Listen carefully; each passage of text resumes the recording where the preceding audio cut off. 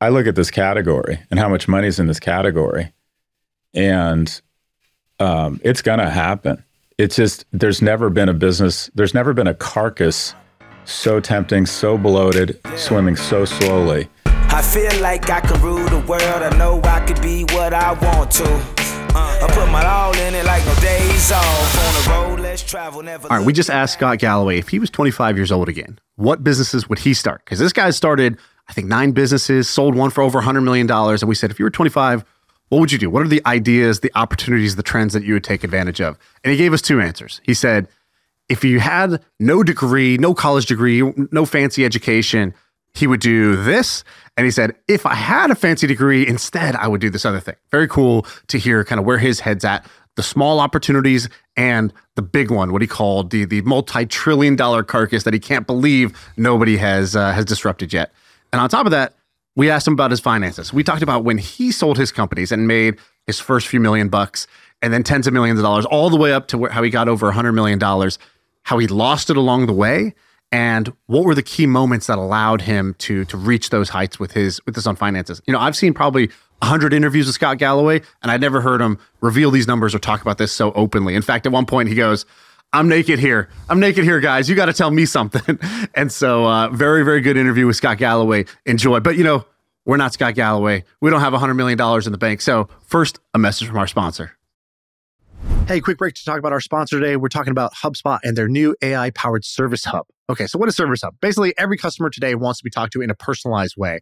And before, that required tons of human agents. But now, with AI, you could do that in a personalized way with fewer humans involved. And so you don't have to scale up your team in order to deliver personalized chat and service. So check out HubSpot's new Service Hub to use their AI tools to give better support to your customers. That's what they want and that's what they deserve.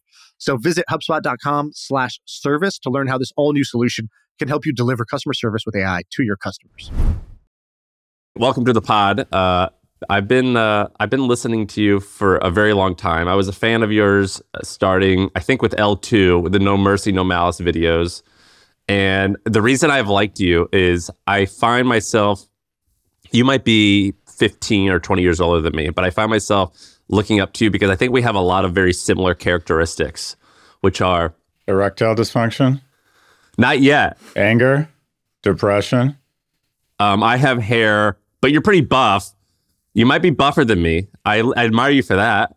Thanks for that. Like you like to post shirtless pics. I like you for that. I do. But you're very hard to peg down politically. You're kind of like all over the map when it comes to that. You also you have beautiful language. I'm a big fan of beautiful language. You've got beautiful language. You're better than I am, but I look up to you for that. And you started a bunch of really amazing businesses, but you're kind of known like I've told. We did this episode where we talked about your personal finances, where you talked about spending $200,000 to $400,000 a month, and people were like, I didn't know Scott was so rich. And I was like, no, he created a bunch of really big companies, but you're more famous for being like Scott Galloway, the brand.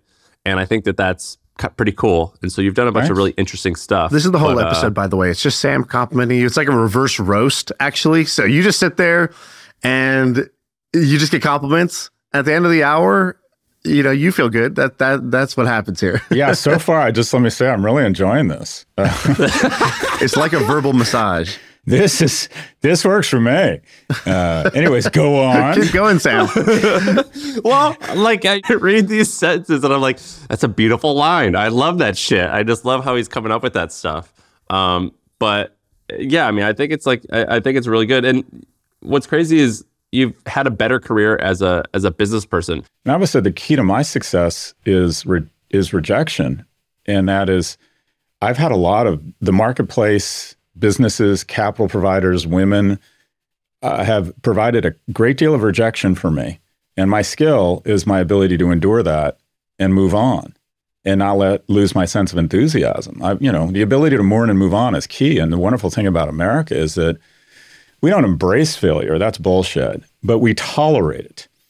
And I know so many really successful people who are very successful and then they do something on their own or they do something and it doesn't work for them and they get stuck. They just lose their mojo and they can't get past it. They can't handle the bullet to the chest or the bullet to the arm becomes an opportunistic infection that starts damaging everything about them. And that's my only skill I'm obsessed. I'm really into my dogs. I started an e-commerce company. I wanted to be the Williams-Sonoma Pet Supplies. I put $1 million of my own money in, and I sold it for like $1.5 million. So I made some money, not a lot.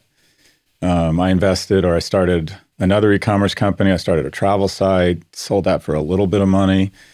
I've had a lot of and then I've had things where I ran into drove into a wall at 200 miles per hour. I started a company called Red Envelope, which went public on the NASDAQ in 2002. And because I was young and dumb, I kept investing. And then I got in a war with the board, and I did a proxy fight, and I took over the board and put more of my money in. And then 2008 came, and there was a longshoreman strike and a software malfunction at the warehouse where we sent 10,000 gifts to the wrong addresses over the holidays. And then a Wells Fargo analyst who was like 14 decided the credit crisis was coming and pulled our line. And my stock went from $7 a share to zero in about 11 days. And when the company had declared Chapter 11, and I lost pretty much everything.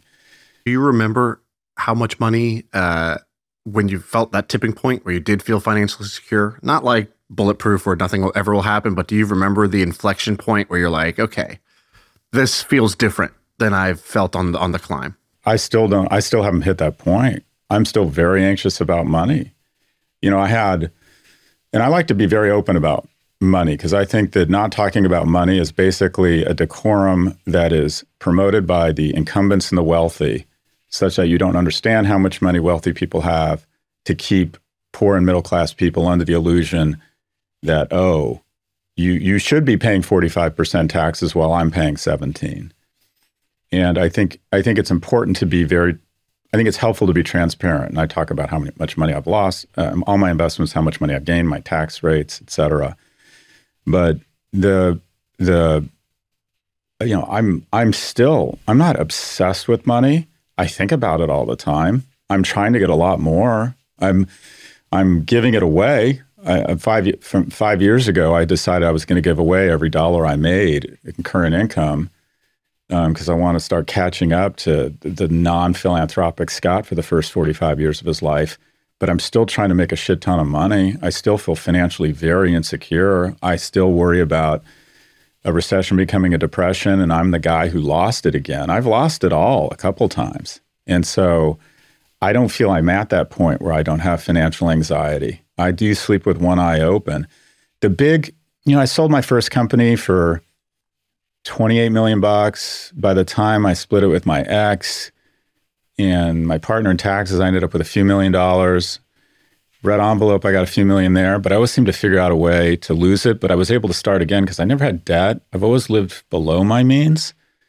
But I would say the big win was probably selling L2. And I thought, oh, wow, I can buy a plane. Like, that was not in my reach before. So that was kind of the big one. That was like all the moons lined up. What was the price? What did it sell for? $200 or $300 million? No, it sold for $158 million, but we'd only done one round of venture capital. So the common shareholders, I was the largest equity owner. So the top, between me and the top 6 employees, we probably owned 70% of it. So that was a lot of money for me. I'd never had that kind of money before. I'd always done well, but I'd never had that kind of capital. And then getting to invest that in the midst of a bull market, we sold in 2017. I've made more money investing actually than I've made from my businesses. And I got a book coming out in March about trying to develop financial security. And the ability to create an army of capital, even if it's only $50 a month or $100 a month, put it in a tax deferred or tax efficient vehicle, diversify it, and then let time take over. Again, see above, you don't know how fast time is going to go. That's where I've built real wealth. I mean, this doesn't make sense for Sean, because Sean is not worried about money at all. He's got this thing that I like to call like good emotional health. He's very emotionally healthy. His parents did him well, and he's talked to me about this. I sold my company 2 or 3 years ago, and I made a fair bit. Enough what did that you most make? People, I'm naked here. What did you make? Yeah, let's go, Sam. See? You got to say he's hesitant. He's hesitant because he's worried people listening. Okay, go ahead. At the end of the process, I walked away with about $20 million. And how old are you? I was about 30. I was 31 or 32. So you should be extraordinary. You should be, unless you really screw up, you should be much wealthier than I am by my age. Because to get that sort of but I still feel shitty. I feel the same. Like I felt awesome for a minute, and then I felt shitty where I was like when I see these world events right now, when I saw like whatever happens every 6 months, I'm like, the world's gonna end. And I do I'm boring. Sean makes fun of me. I do 80-20 index and bonds. That's only own those. That's exactly what you should be doing right now. I think so. And then I own HubSpot stock still, and then I own Airbnb stock. That's basically my portfolio. And Sean makes fun of me. He's like, "How are you feeling insecure?" And I'm like, "Dude, I'm broken. I'm broken. It doesn't matter how much therapy I go to. I'm a broke. When it comes to money, I have a scarcity mindset, and I'm broken." Yeah, I'm the same way. And when you talk about how you're worth, 100 million plus, and you don't feel secure, and Sean said he's like, what a little bitch. You talk about masculinity, man up. You know what I mean? And I have the same thing. I'm like, I can't. So I'll give I'm weak. But the only thing I would say is just, both of you guys are obviously super smart guys, and it's sort of irrational that you're feeling that way. And I guess the question I would have, Scott, is you actually are financially secure now, right? Like it would take a lot for you to get to the point where you're not able to fund your lifestyle or provide for your family or whatever at this point. So that anxiety is somewhat irrational, and you're a very smart guy, and you've clearly done the self-development work in a bunch of other areas of your life. I'm just surprised that I can't tell. Is it just one of these virtue signal things where you're like, hey guys, I'm still like you. I still sweat it. And I'm like, oh, is that what these guys are doing? They're just trying to relate to the common man. Or are you actually just not fixing that irrational part of your brain and just being working on that, getting it right? Which one is it? Yeah. So first off, the neuroses is real. It's not a humble brag. It's part of a brag, but it's not a humble brag. The neuroses is real. But it's also a feature as well as a bug, because I'm all over the people managing my money. I know where my money is. I think a lot about diversifying. Sam, what you're doing is exactly what you should be doing, because you're looking to get richer, but more than anything, you're looking to not get poor. And the mistake I made at your age when I had some wins was I would double down and I would start another company and put all my money into one thing. Quite frankly, you should be selling down your Airbnb and your HubSpot stock and just you don't need the needle in a haystack. You just need to buy the whole haystack because you've got enough capital. I have a price target. I have a number where I'm like, when we get to around this, we'll get out of those. Yeah, but I would, a longer conversation, but Sean, I think about financial insecurity a lot. It is still very possible. There's been periods in economic history where if you're invested and, you can lose most or all of it. I've put a little bit of pressure on myself because, and this is virtue signaling, I give a lot of money away. So, but yeah, I don't. And also I have a really nice lifestyle, but no, the insecurity is still there.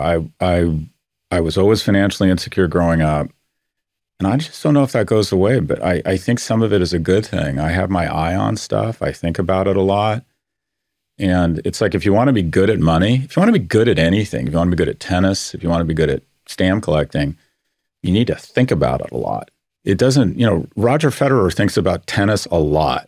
And if you want to be good at money, I think you have to have a certain amount of financial literacy. You have to understand interest rates. You have to be thinking, wait, when my mortgage rolls in 14 months, is it going to go from 2.25% to 7%? Oh, wait, it is.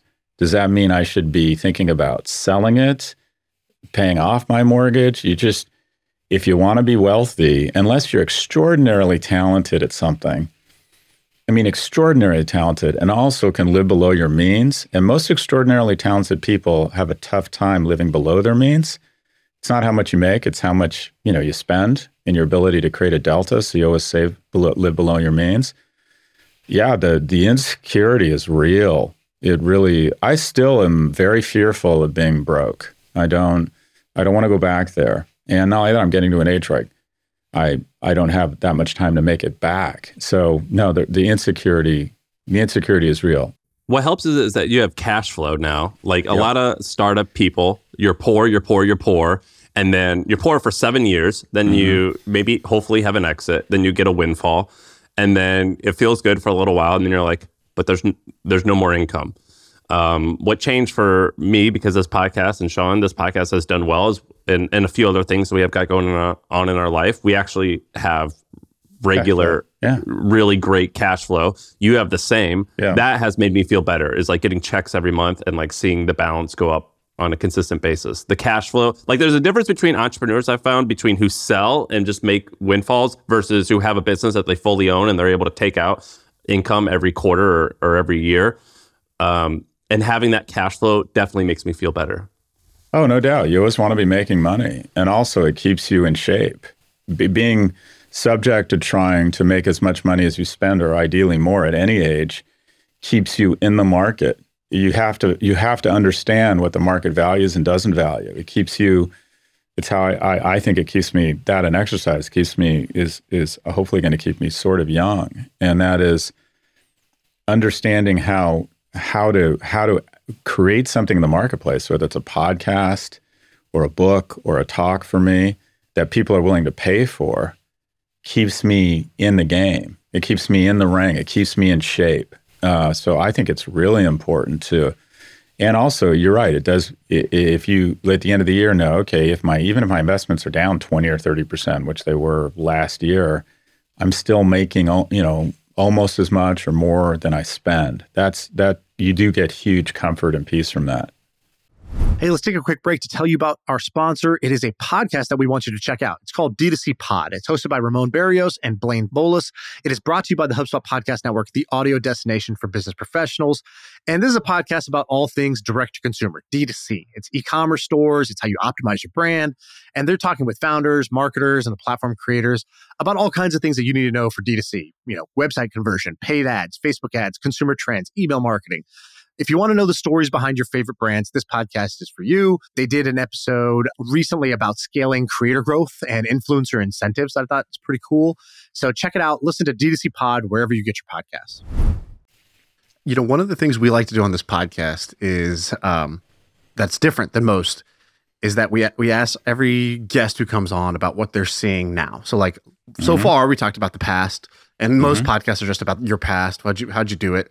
But we like to talk about trends, opportunities. What business would you be starting, or do you see as something people could start now? Right? Like if you go on Hot Ones, you eat hot wings. If you come on MFM, you talk about ideas and opportunities. That's sort of the shtick. In fact, we almost canceled this podcast because we didn't know if you were prepped and ready with that. But Sam said, no, he's good. He's good off the cuff. He'll be ready. What opportunities or ideas do you see today that either, you're tempted to do, or you say, no, I'm out of the game. But if I was 25 again, this is what I would be running at. This is what I would be working on. This is a problem that I think somebody could go solve. What do you see out there today? So first off, a lot of it is situational, right? Someone with a degree from an elite university who has the ability, whose parents will support them and doesn't have a high burn, and maybe a partner that works. It's just a lot of it's situational. I don't like it. I've never liked this hustle culture where people say, go offer to carry Jeff Bezos bags or have coffee. Because if you're a single mother, that's just not an option for you. So some of it's situational. So I'll go through a few situations. If I'm a young man or woman and I haven't had the opportunity to get credentialed, I don't have a traditional 4-year college degree, much less a college degree from an elite institution, I think there are going to be a lot of businesses, whether it's carpet cleaning or gas stations or, hanging and selling draperies into small furniture companies that are owned by boomers. They're going to need transition. Nice small businesses, and these individuals will need liquidity events. They're just aging out of the business. They don't, they're hitting their 60s and 70s, and they don't want to be calling on car washes to sell in their product or whatever it is. And these are businesses doing between $500,000 and $10 million a year that have no succession strategy. Because if they made money, their kids don't want to be in this type of business because their kid went to Emory and wants to go to work at Google. And I would try and be really scrappy about getting into a business, understanding it, trying to find people who own it and figure out a way to buy it using that person's capital. Approach somebody and say, I want to take over your business. I'm going to buy it slowly over 5 years, and then I'm going to give you coupons so you can retire. If I'm a credentialed person, if I have a degree, I'm fortunate enough, I would go to work for a big platform. I think we live in an era of where antitrust is no longer in effect. So the big companies, if you were to divide the stock market into deciles, the companies with the largest market cap over the last 30 years have outperformed the bottom 9 by a huge factor. So going to work for a big company is vastly underrated. They can abuse their monopoly position. They will have that mole removed. You will get rich slowly working at Google or at McKinsey. So if you're credentialed, we over-romanticize entrepreneurship. If you have the ability to get into the greatest wealth-creating vehicle in history, and that is the U.S. corporation, do it. But they have security at the front saying, do you have a degree from an elite college? But if you do, absolutely go to work for a big multinational conglomerate. If you're an entrepreneur, I think that and credentialed and can raise money, I would say that the intersection between AI and healthcare, the most disruptable business in the world is U.S. healthcare, $3.5 to $4 trillion. 4 out of 5 people aren't happy with it. Its costs have outpaced inflation for the last 40 years, meaning it's got the biggest chin in the world. And I think the fists of stone coming for it is artificial intelligence, where we can take healthcare from a defensive-based industry to offensive. I give my grocery receipts, my workout routine, my healthcare records, my sleep patterns to a company that figures it all out and then gives me prescriptive, goes on offense, proactive lifestyle, grocery, and exercise recommendations. And I think there's just going to be a ton of niche businesses in healthcare that leverage some form of AI. Are there any out there that you like? Yeah, I'm an investor in a company called 98.6 that does text-based healthcare. It's a private company, so we sell into B2B, a big, Sam's, and Sam's offers for $3 a month to every employee, or we charge them $3 a month, an ability to text somebody, and then AI says, okay, it's a rash. We're getting a dermatologist on the line. They look at the rash using your smartphone and say, this is fine. I'm sending you a cream. This needs a prescription. We're hitting the pharmacy. And by the way, that investment I've written down by 80%. It's been really hard. I've lost money so far on that. So I don't want to pretend that this is all easy. But I would say if I were young and had intellectual capital and credentialing, I would go into something around AI and healthcare. And then, man, well, that shocks me that you say that, because when I've done a few healthcare things and I look at the landscape, it seems impossible to there seems like there's a shit ton of regulation. Figuring out insurance companies seems like the hardest thing there is. And even though everyone is frustrated about their setup, this seems like a very challenging space to crack into. And of course, there's huge rewards if you can pull it off, but it seems very, very challenging. I just look at this. I look at this category and how much money's in this category, and it's going to happen. It's just, there's never been a carcass so tempting, so bloated, swimming so slowly as U.S.-based healthcare. We spend $13,000 per person, but we die earlier, and we're obese, and we're more depressed. The UK spends $6,500. How can the UK and Australia be living longer and spending half what we in the US spend on healthcare? That's just the mother of all chins. There's going to be disruption there, and I'd want to get in the way of that. The other thing I'm really excited about, and I think it's the most underhyped, I just did a blog post on this. I think GLP-1 is bigger than GPT-4. What's GLP-1? Ozempic, Wegovy. Oh, yeah. Which I've tested semaglutide a ton. It's amazing. I think there's so many crazy implications on what it could do. I think it could. I've been saying this. I don't know shit, by the way, other than I tested it and I had drinking problems in the past. I think it could help solve alcoholism. I think there's so many crazy things. There was this guy on Twitter, our buddy from CB Insights was like, what did he say? Did he say that Food companies are going to lose money because people are eating less. And he said airline companies are going to make more money because people weigh less. He's like, that's how big of a deal these drugs are. If I was starting a hedge fund right now, I would have a fund that did nothing but go short food stocks, McDonald's. Nobody walks into Arby's and looks around and thinks, this was a good decision. No one ever thinks that. And if all of a sudden I could get an injection or take a pill every week that helped me make better decisions, our instincts have not caught up to the institutional production of our economy. We drink too much. We eat anytime we're near salt, fat, or sugar, we gorge. Because for 99% of our species history, we couldn't find these things. When mating, the majority of men have had almost no mating opportunities through history. A small minority of men have had all the mating opportunities. And then you're presented with a reasonable facsimile of sex called porn. And there's a decent segment of men out there who aren't working, aren't getting out of the house because they're staying home and watching too much porn. And they're also not engaging in relationships. We drink too much. I'm addicted to other people's affirmation. My kid is on Snap too much. This could be scaffolding. I mean, the weight loss thing is arguably the biggest addressable market in the world. 40% of America is obese, 70% is obese and overweight. But even bigger than that, this could be the scaffolding on our instincts to update our instincts to where they need to be within the industrial production that has gone exponential in the last 150 years with assembly line technology and the microprocessor, and say, okay, Scott, you like THC too much. You like alcohol way too much. You're too desperate for other people's affirmation, and what people say about you on Twitter bums you out way too much.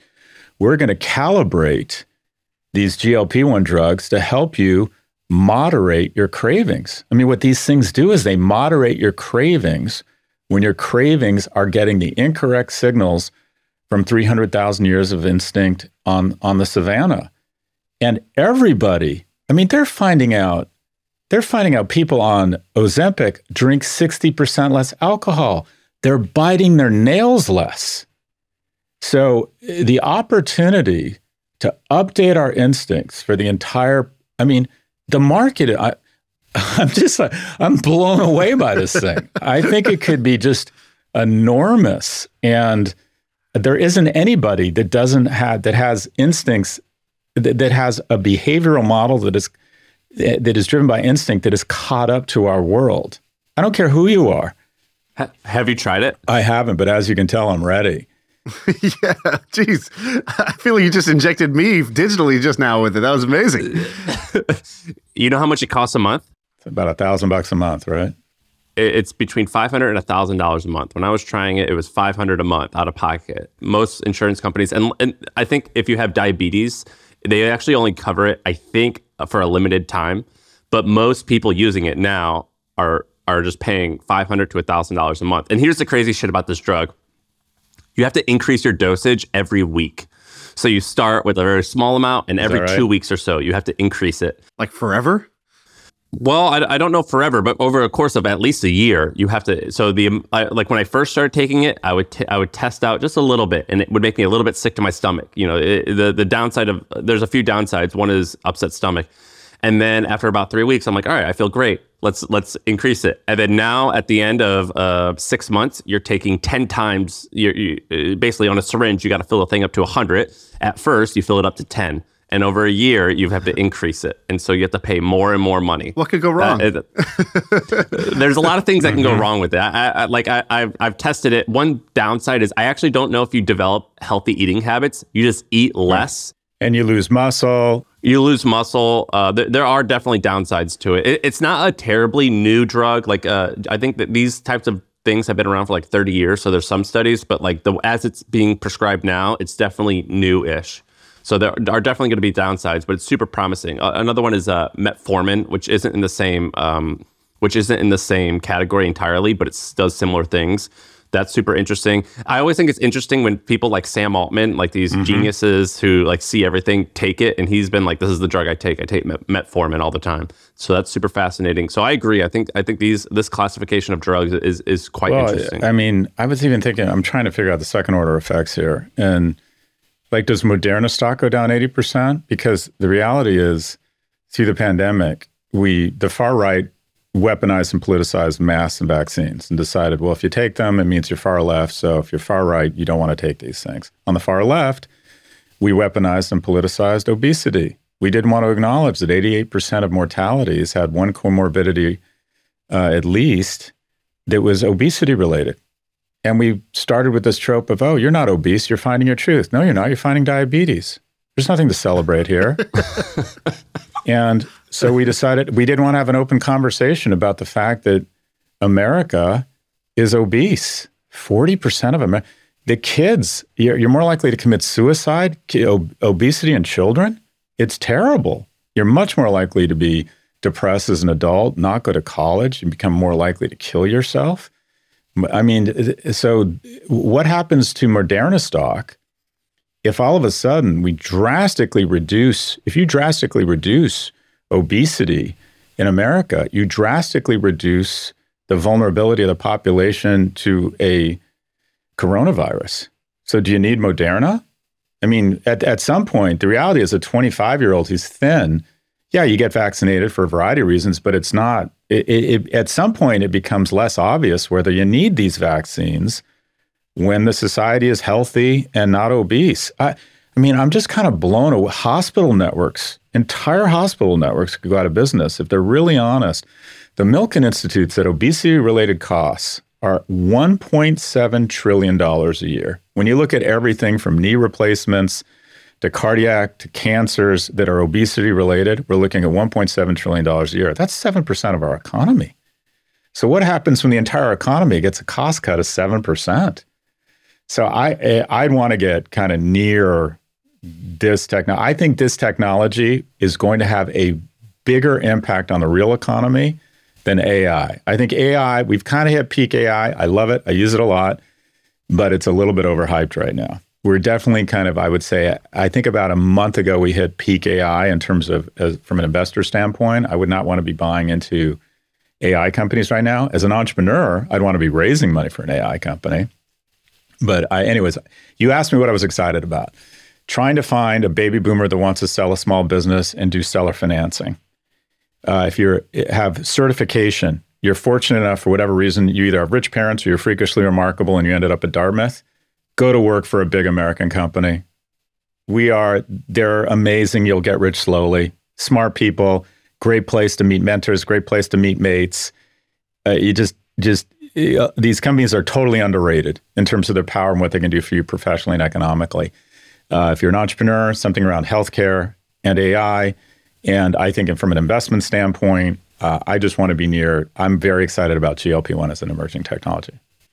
We need to get you to start taking it so we can just... Well, have you not taken it because you're afraid of the side effects, or have you not taken it because you're like, I'm already cut, I don't need this?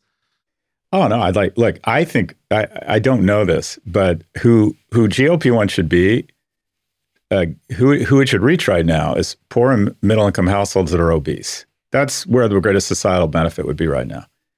Who I think is probably driving the sales are rich people who want to lose the last 10 or 20 pounds. Right. That's my gut. My gut is that the people taking it right now. That's the Hollywood drugs. 100%. More MFM in just a minute. First, let me tell you about one of the joys in my life, and that is a virtual assistant. Here's the scenario. I'm running my companies. I spend 30% of my time just doing random bullshit. The stuff that has to get done, but it's not creativity. It doesn't require me, and it doesn't add a bunch of value to the business. It's just stuff. And so that stuff is what a virtual assistant does. So having a virtual assistant is a no-brainer, whether it's travel booking, email inbox, or just knocking stuff off your personal to-do list that would have just lingered there forever. I think it's a no-brainer. If you're a business owner, you should definitely do it. I think one of the best places to find an assistant is Shepherd. So go to supportshepherd.com. Super affordable. It's something that you don't need to have the biggest business ever, be the biggest big shot in order to afford it. So it's amazing. Go to supportshepherd.com, check them out, and tell them I sent you. They'll take good care of you if you do that. So supportshepherd.com, check it out. All right, let's get back to the pod. Dude, I went to CVS the other day. I had to get like the whooping cough vaccine, and I went to CVS and I had to wait for an hour to get the vaccine. 5 people were in line. The fucking worst thing about CVS and Walgreens is they say out loud, "Oh, are you here to pick up your Cymbalta?" Like they say it like really loud. And I'm like, the fuck? 5 people in line, and it was all older people who looked like they had diabetes. 5 people. They were like, "Oh, are you here for the Ozempic?" and like they say what the pricing is, and they go, all right, I'll pay it. And these people, it was like the white New Balance crowd. It wasn't like it was the Wrangler jeans crowd. This wasn't like a high. I didn't stereotype these people as like yuppies, and they were swiping their card. Just jump up and yell, "Chlamydia!" Oh wait, you said something else. Never mind.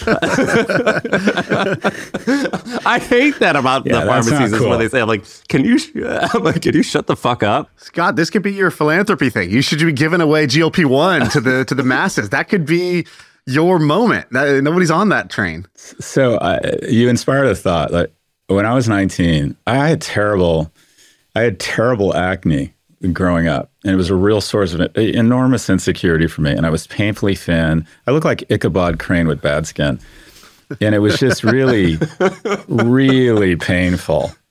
And I was starting to get scars on my face because my acne was so bad. And I started taking Accutane, and it was about the time I made the crew team at UCLA. And I put on a bunch of weight and a bunch of muscle, and my skin cleared up, and it literally changed my life. It just changed my life. And not only because,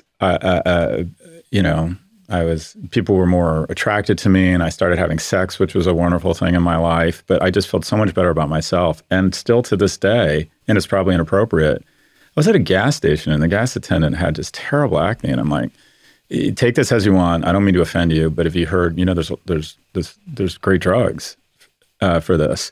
So I'm out there basically trying to prescribe as an unlicensed doctor.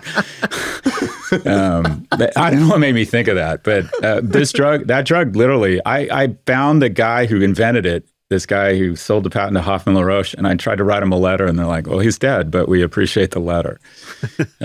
Anyways. But no, I haven't taken it. I do take creatine. I struggle with, no one's going to feel bad about this. I struggle with keeping weight on.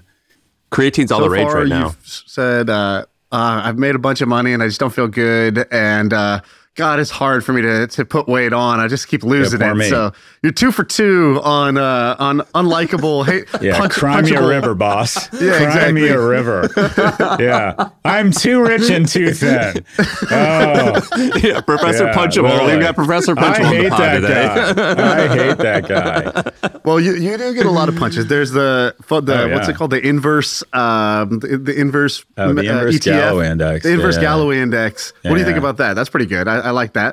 Yeah, and the craziest call was the Macy's call. That was crazy. I want to apologize in advance, but I'm going to sound defensive. The Macy's call was, I said that multi-channel, I said that about 10 years ago in Germany at a talk, and I said that multi-channel retail was the future of marketing, and that Macy's, who had a great website and stores, I said that was the future. And in the same talk, I said, I believe Amazon will buy stores. And I said, I think Amazon will buy Whole Foods. But my detractors don't take that clip. They take the clip when I said the future looks more like Macy's. The anti-Galloway ETF or index, it's a bit cherry-picked because I know my picks and they've actually done pretty well. But the reality is, the index says since October 4th, 2019, tech companies that the professor has predicted would fail have outperformed the S&P and seen a whopping 61% return, even excluding Tesla. When was that published? I don't know. Because I think I picked some companies that would lose that skyrocketed, specifically Tesla. But I think someone who tracks it, as of last year, the end of last year, because a lot of those stocks got hammered, it was up again. But I want to be clear, I get it wrong all the time, and someone who makes predictions like me should be held accountable. What I find though is that people stop tracking the index when there's no longer a story there. When I mean, this is what I've found. When I say that I think that Tesla is overvalued. By the way, you're right. Last updated on one of these, the inversegallowayindex.com, last updated 2/28/2022, which is, I no one's interested because the narrative's no longer when the market there. started to turn. Yeah, because quite frankly, the index is probably overperforming right now. And no one's interested in that because the people who invented the index, what I find generally, especially on Twitter, is when I am disparaging about a company or cryptocurrency, the people who are along that start engaging in not only professional assassination, but character assassination. Whenever someone really comes after me, I'm like, they must be an investor in one of the companies I have been critical of. I would say never get in between a venture capitalist and their second million, because they will take to Twitter and call you a plagiarist or accuse you of having done terrible things at NYU, which you've never, ever been accused of, much less people have found you guilty of.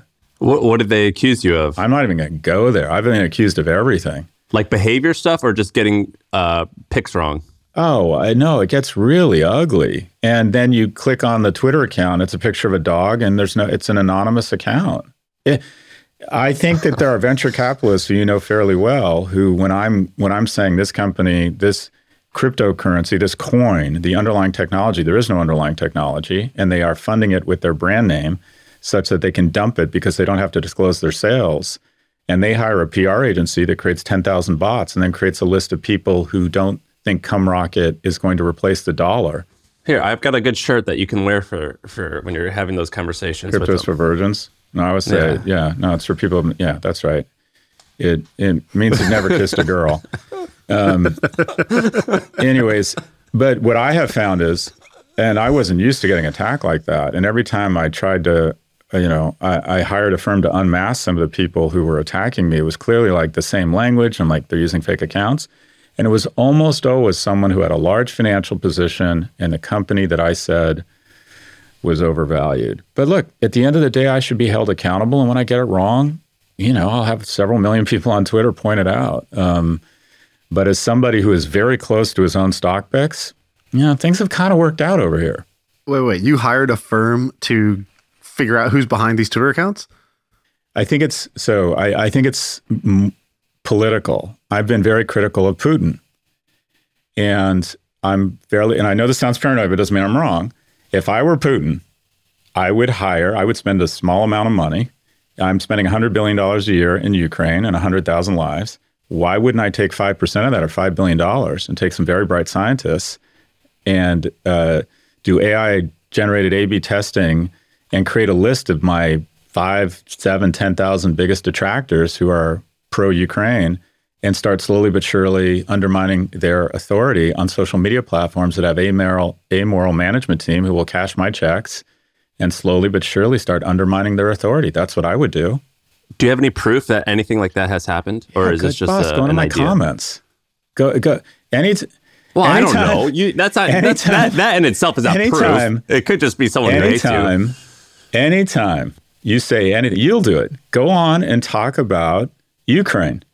And you're going to start to see a lot of people attacking you personally and professionally who are anonymous.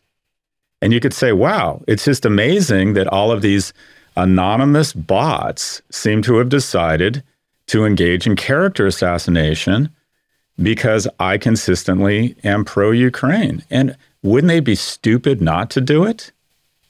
Because people don't click on the profile, they just see the comment. And it's always the same language. Professor Galloway. I don't know. It's like, what's the threshold of in my eyes, you're a big deal. But what's the threshold of you're a big deal to decision makers who decide these things? But it's all about public opinion. You can't win a war without public support. You can't lose one with public support. So the fastest blue line path to victory in Ukraine for Putin is the election of Donald Trump, in my view, and also trying to diminish or reduce public support for the war there. So wouldn't they be stupid to not have the GRU identify the 10,000 most critical people or biggest supporters of Ukraine and slowly but surely undermine their credibility? Why would they'd be stupid not to do that? Especially on platforms that will cash anybody's checks. And as it relates to the fog of misinformation, are fucking smoke machines. Why on earth would they not do that? No, I mean, I think they should. I'm giving you a hard time of like, are you a big enough fish? Which that's what I'm trying to figure out. Oh, I might be 20,000 out of a list of 20,000 people, but I think I've made the list. When I go on, it's actually like Forbes 30 under 30 bullshit. Putin's 10,000 under 10,000. That's the list. That's the real list of influence right there. If you go on Face the Nation and say this is the best investment in the history of the West, unifying for the first time, Europe is a union. We've taken NATO out of the brain coma. We pushed back on a murderous fascist 90 years ago. This is a wonderful moment for the West. It's 10% of our military, but this is the best investment we ever made. I think that qualifies me to get on the list. That's what. Well, are you enjoying being Scott Galloway, the brand, more than being Scott Galloway, the founder of are you enjoying it more than being an operator of companies, or are you enjoying? You have some cool blog posts where you're like, when people say hi to me in the streets, I love it.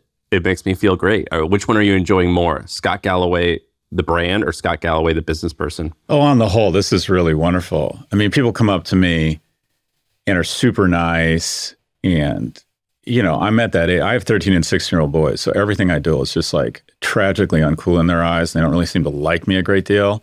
So when someone comes up to me, it happened yesterday, and like wants a picture with me, and they're excited to meet me in front of my boys, to be honest, it just feels really nice. And people, generally speaking, are just so nice. And they come up and I get to meet new people. Yeah, it's awesome. And it feels very gratifying. We talked about addictions. I'm addicted to affirmation from strangers. It's sort of pathetic, but I at least know it so I can modulate it. And it's really wonderful. People are really friendly and really nice. I went to the Arsenal game with my boys, and a bunch of people came up to me and said hi. And I was at the Taylor Swift concert, and the 16-year-old girl had made me a bracelet and came up and gave me a bracelet. I mean, it's just like I have all these wonderful moments with strangers. So it's wonderful. I do think there is an algorithm for happiness, though, a pretty good one, and that is to be rich but anonymous. Because at some point, I'm going to become the villain. And some of the things you talked about before, there's an entire industry in America around building people up and then tearing them down. And so I wonder when my story turns to the villain, because, at some point I'll probably fuck up and say something really stupid, and then wham, people will weigh in. But for the time being, oh, it's wonderful. People are nice. It's so rewarding, really rewarding. We're coming up on our time, but I had one last question. I saw you talk. I've seen you talk a few times, and I've watched your stuff on YouTube. The difference between your talks and most everyone's talks is you kind of break a bunch of the rules. So you have like 150 slides. Each slide has lots of information on it, and you talk super fast. You've got a really beautiful rhythm. I say fast, but fast in a good way. What is the process of like coming up with one of these talks? Because your talks seem way more lucrative. Like one of your talks would be like maybe a big blog post that I wrote or that I would write. And I imagine having like a talk is significantly more lucrative and probably way more fun. You could travel all over the world and deliver them. What's that process of like, do you start with a headline and then you're like, let me go find data? Do you find a data point and you're like, I'm going to build something around this? Yeah. So speaking is the most lucrative business I've ever been. And I had 340 inbound requests for speaking. I accepted 30 of them. I average $112,000 per speaking engagement. And my attitude is someone's going to pay me $112,000. I can't just show up and be charming and interesting and like be me on stage. I've got to bring something really unique. And so I will spend the better part of 3 months with a team of analysts at Prop G, trying to come up with themes and data and slides and humor and video clips, and then choreograph it and practice it over and over, and then test it and try and make it something where you go, okay, when... I mean, just like a comedian. Well, humor is a great way to lower people's defenses such that they'll be open to new ideas. And so when I say things that are provocative or I'm asking them to think something different, humor is a fantastic way to soften the beach for new ideas. But you're testing your, like, before you get the Netflix show, you're like testing it on the small comedy, yeah. But if I'm at MasterCard and they're spending me they're spending $150,000 to have me speak for an hour in Barcelona, which I did last week, you can't just show up and be Scott Galloway. I've got to be a guy who finds these incredibly smart people to pull data together and that do a great job in my design team. And greatness is in the agency of others. So, but it's a ton of fun. I get to go to interesting places. I get to pick the most interesting, cool ones. And it's and I have an impact. I talk a lot about struggling young men, which is really something I'm passionate about, and it's really rewarding. I feel like I'm having a difference. I get to go to cool places. So I kind of feel like it's my victory lap right now. I get to just sort of run around and, but if someone's going to pay that kind of money, you just can't show up and just start talking and, a bunch of war stories about how awesome you are. You got to show up with real insight or something that's going to catalyze a conversation with data they haven't seen before. Back to the drawing board for me then. I thought what I was doing is showing up and giving myself a victory lap. Dude, have you seen one of his talks? Like every slide has like a data point that is quite good and a story behind it. And I'm like, dude, just finding this data is a really job. Good. You're an excellent performer, speaker, and like Sam said, you're very lyrical. We enjoy Thanks, we enjoy what you do. I think you're really great at what you do. I don't know how you were as an entrepreneur, but like I feel like this is what you were meant to do, is to be smart and then package that up and perform that, because you can't educate without entertaining, and you do a great job of both. Thanks for coming on. We really appreciate it. Thank you, guys. Congrats on your success. Yeah, thank you. I think you and I think our pods are going back and forth sometimes in the charts. So I look forward to kicking your ass. I will bury you. See you in the trenches. Thanks, man. We appreciate it. Scott Galloway. Thanks again, guys. That's the pod. I feel like I can rule the world. I know I could be what I want to. I put my all in it like no days off. On the road, let's travel, never looking back.